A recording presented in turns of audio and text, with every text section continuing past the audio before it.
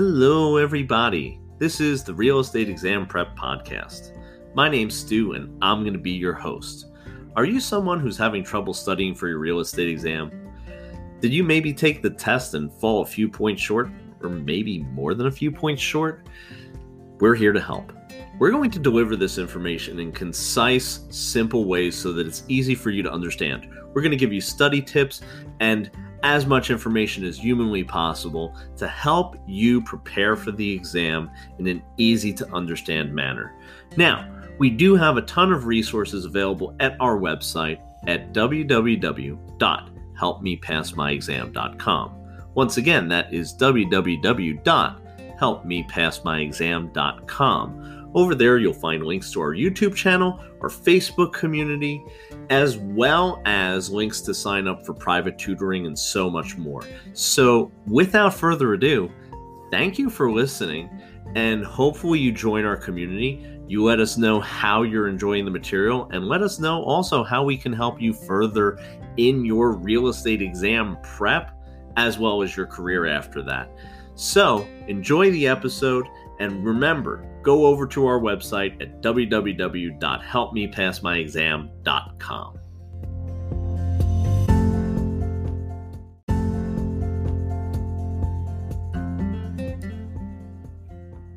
In this episode, we're going to be covering fair housing. Now, there's a couple of important things that I need to note right up front when it comes to fair housing. There are federal laws, and there are also state laws.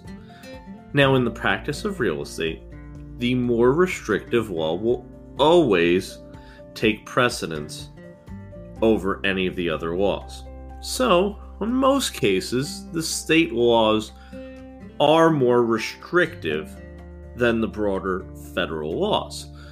So, when you're taking your test, I think it's really important for you to be able to identify what law they are actually referring to.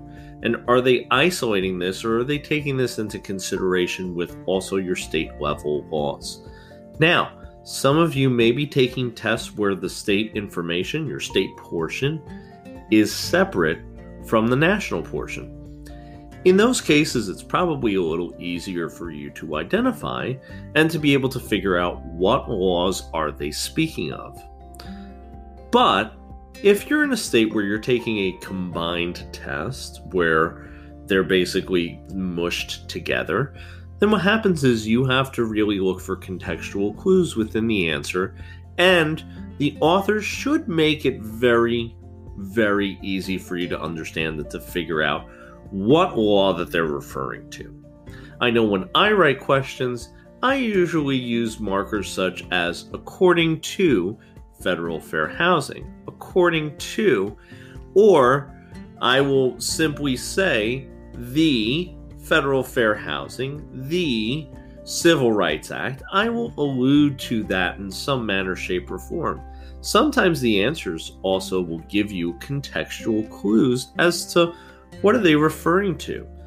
And don't automatically think that if you see your state's state-specific law as one of the answers, that means that it's a state-specific question. Again, this is really one of the more tricky aspects of this section, and I've actually hesitated in making this podcast and doing this recording because I wanted to really get my script as down as possible so that this flowed for you in a really nice, easy to understand fashion. And what we're going to be discussing today are going to be the two federal fair housing laws and the anti-discriminatory practices that are illegal that you cannot partake in as a real estate professional, as a member of the real estate industry, so on and so forth. Now, keep in mind this as well.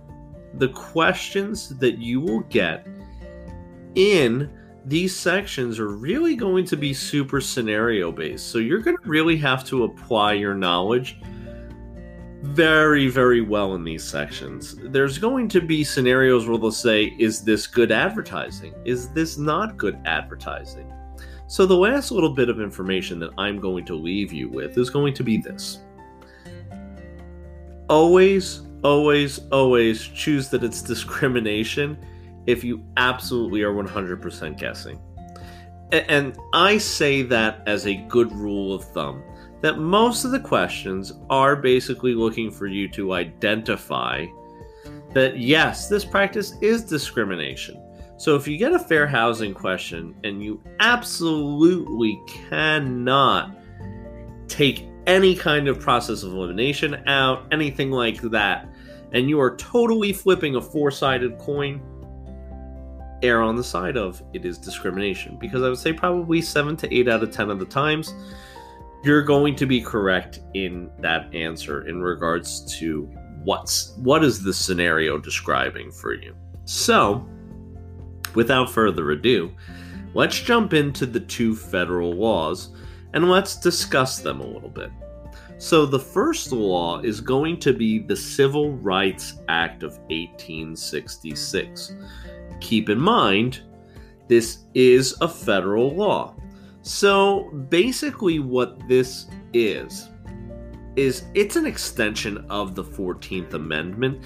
This was basically in the pursuit and the efforts of the federal government to guarantee equal housing, that these opportunities would arise to, the vast majority of people.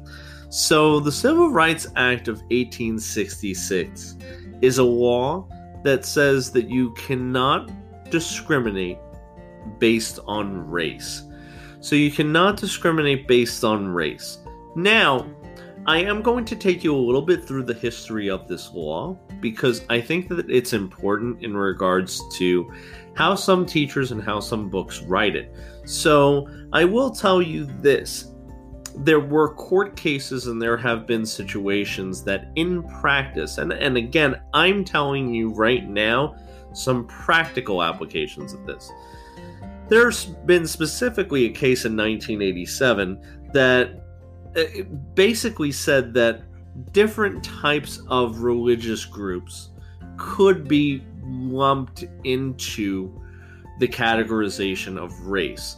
And race is a protected class still. The Civil Rights Act of 1866, even though I just said that there was a case in 1987 which might lump some religious groups into race categorization, what I will tell you is this. It's very important to understand the Civil Rights Act of 1866 is race. Now, there also are some cases that came about that said that it might expand to color. Okay, so you might hear some of your instructors saying that as well. Again, in practice, yes, the Civil Rights Act of 1866 has been adjudicated on and has had cases that were brought to lower courts, to Supreme Courts, and all of these cases have been adjudicated. They have been ruled on, and what I will tell you is this. In practice, yes, you could loosely tie religion, color into the Civil Rights Act of 1866. And again, for some instructors and some textbooks, in order to bring some entertainment value to the classroom and to also just show you that there's a practical side of it, sometimes what they do is they do tell you stories. They would go into a little bit more about the court cases. And what I'm going to tell you is this. Those are not as important as your ability to be able to identify that the Civil Rights Act of 1866 is discrimination based on color, and there are no exceptions that are allowed to this law. So if they ever say to you, based on the Civil Rights Act of 1866, what exceptions are there? The answer to that is no. No way, Jose. Absolutely not. So that is the situation there with that one law, the Civil Rights Act of 1866. It protects people based on being discriminated based on race, loosely color, sometimes religion if you wanted to get into the practicality of it, but always race. And there are no exceptions to that whatsoever.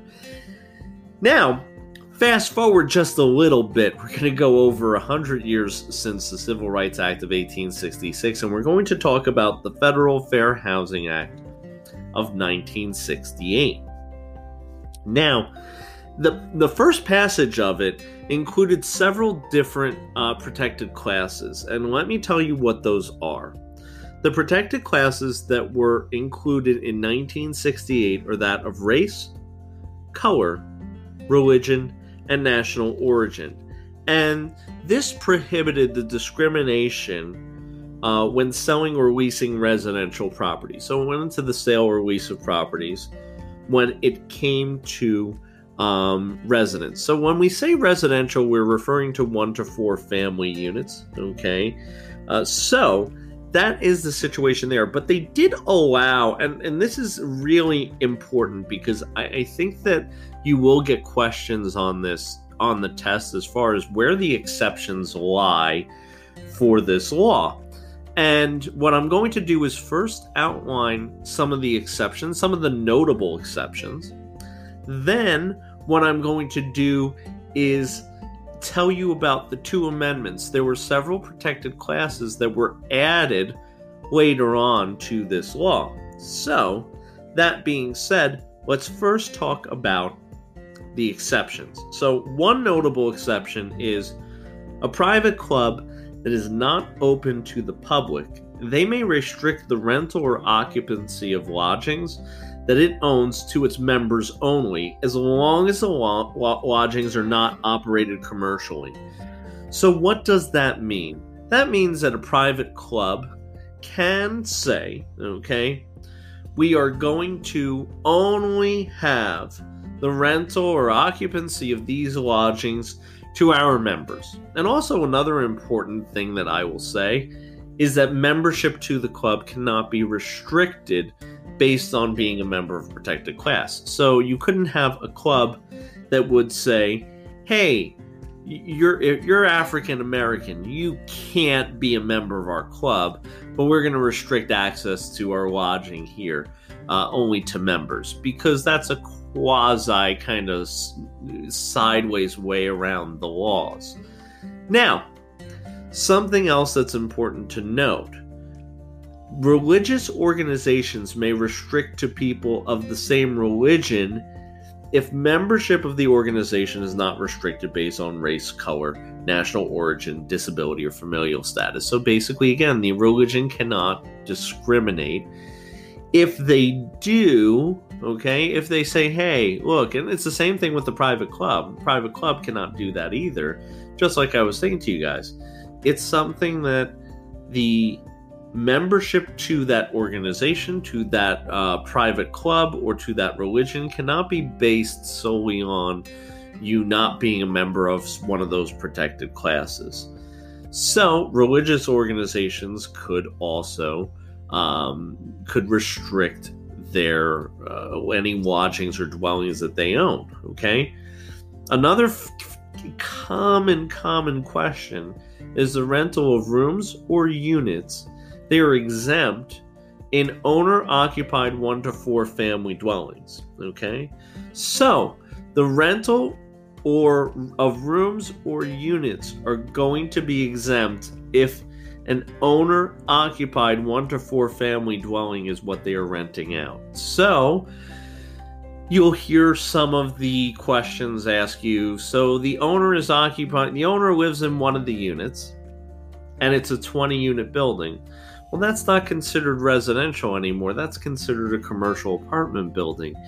And no, you couldn't discriminate in that situation. So that would be an example of a time at which you wouldn't be able to, because again, it's not a 1 to 4 family unit. Okay, so that's the situation when it comes to the exemptions that you have for the Federal Fair Housing Act. Now, keep in mind, your state-specific law might have different exemptions, and it also has different things that you are going to probably have to know for your state-specific portion or state-specific questions.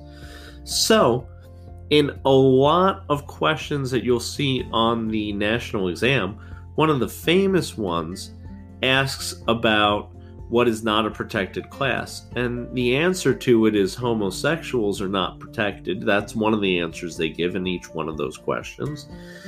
And they're not protected on any federal law as of right now. They are not protected. So, mostly they kick that back to the states, making this a state-level decision as to whether or not it is discriminatory, okay, and it is illegal to discriminate on someone based on their sexual orientation. Again, on a federal level, that is not the case. And I always told you guys, in practice, the more restrictive law is going to apply. So, because in practice the more restrictive law applies, can you operate in a state that's on the state level says you cannot discriminate against homosexuals, but on a federal level says you can? Could you discriminate on someone based on their sexual orientation? And the answer is, in practice, no. But what we're looking for when we're prepping for the exam, again, we're looking for the information that we need to know to help us identify the questions being asked and what answer are they looking for. So there's two important amendments to the Federal Fair Housing Act of 1968, and they occurred in two separate years.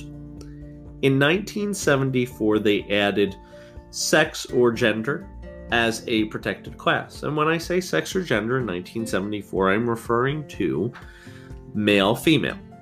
So you cannot discriminate on someone due to the fact that they are male or female based on the Federal Fair Housing Act of 1968 as of 1974. That is when that amendment passed. So sometimes they might write a question, and this is a very popular one. Can someone put an advertisement up that says seeking a female roommate only? You know, they're renting a room in their home and they're only seeking a female roommate. Well, yes, they can, because the 74 Amendment applies to the 68 Fair Housing Act.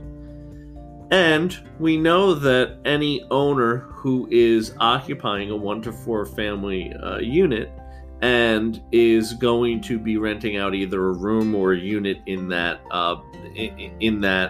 1 to 4 family situation, that yes, they can discriminate. They can do that based on the Federal Fair Housing Act. Again, I give you the caveat, know your state laws, please. This will help make it very clear for you. Okay, and also be cognizant of what it is that you are being asked, okay? Be very cognizant of that. Be aware of what you're being asked in the question, and I can't stress that enough. Now, we have one more amendment for the 1968 Federal Fair Housing Act, and that is going to be in 88. There were two new classes that were added. One was mental and physical handicaps, and this included AIDS victims and familial status. Okay, basically families that had children or things like that. You couldn't discriminate on someone based on them having children.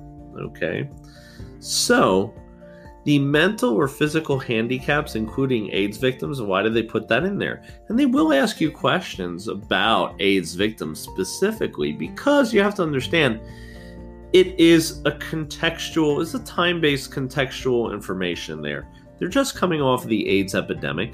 So this is a situation that I would say is very, very time relevant.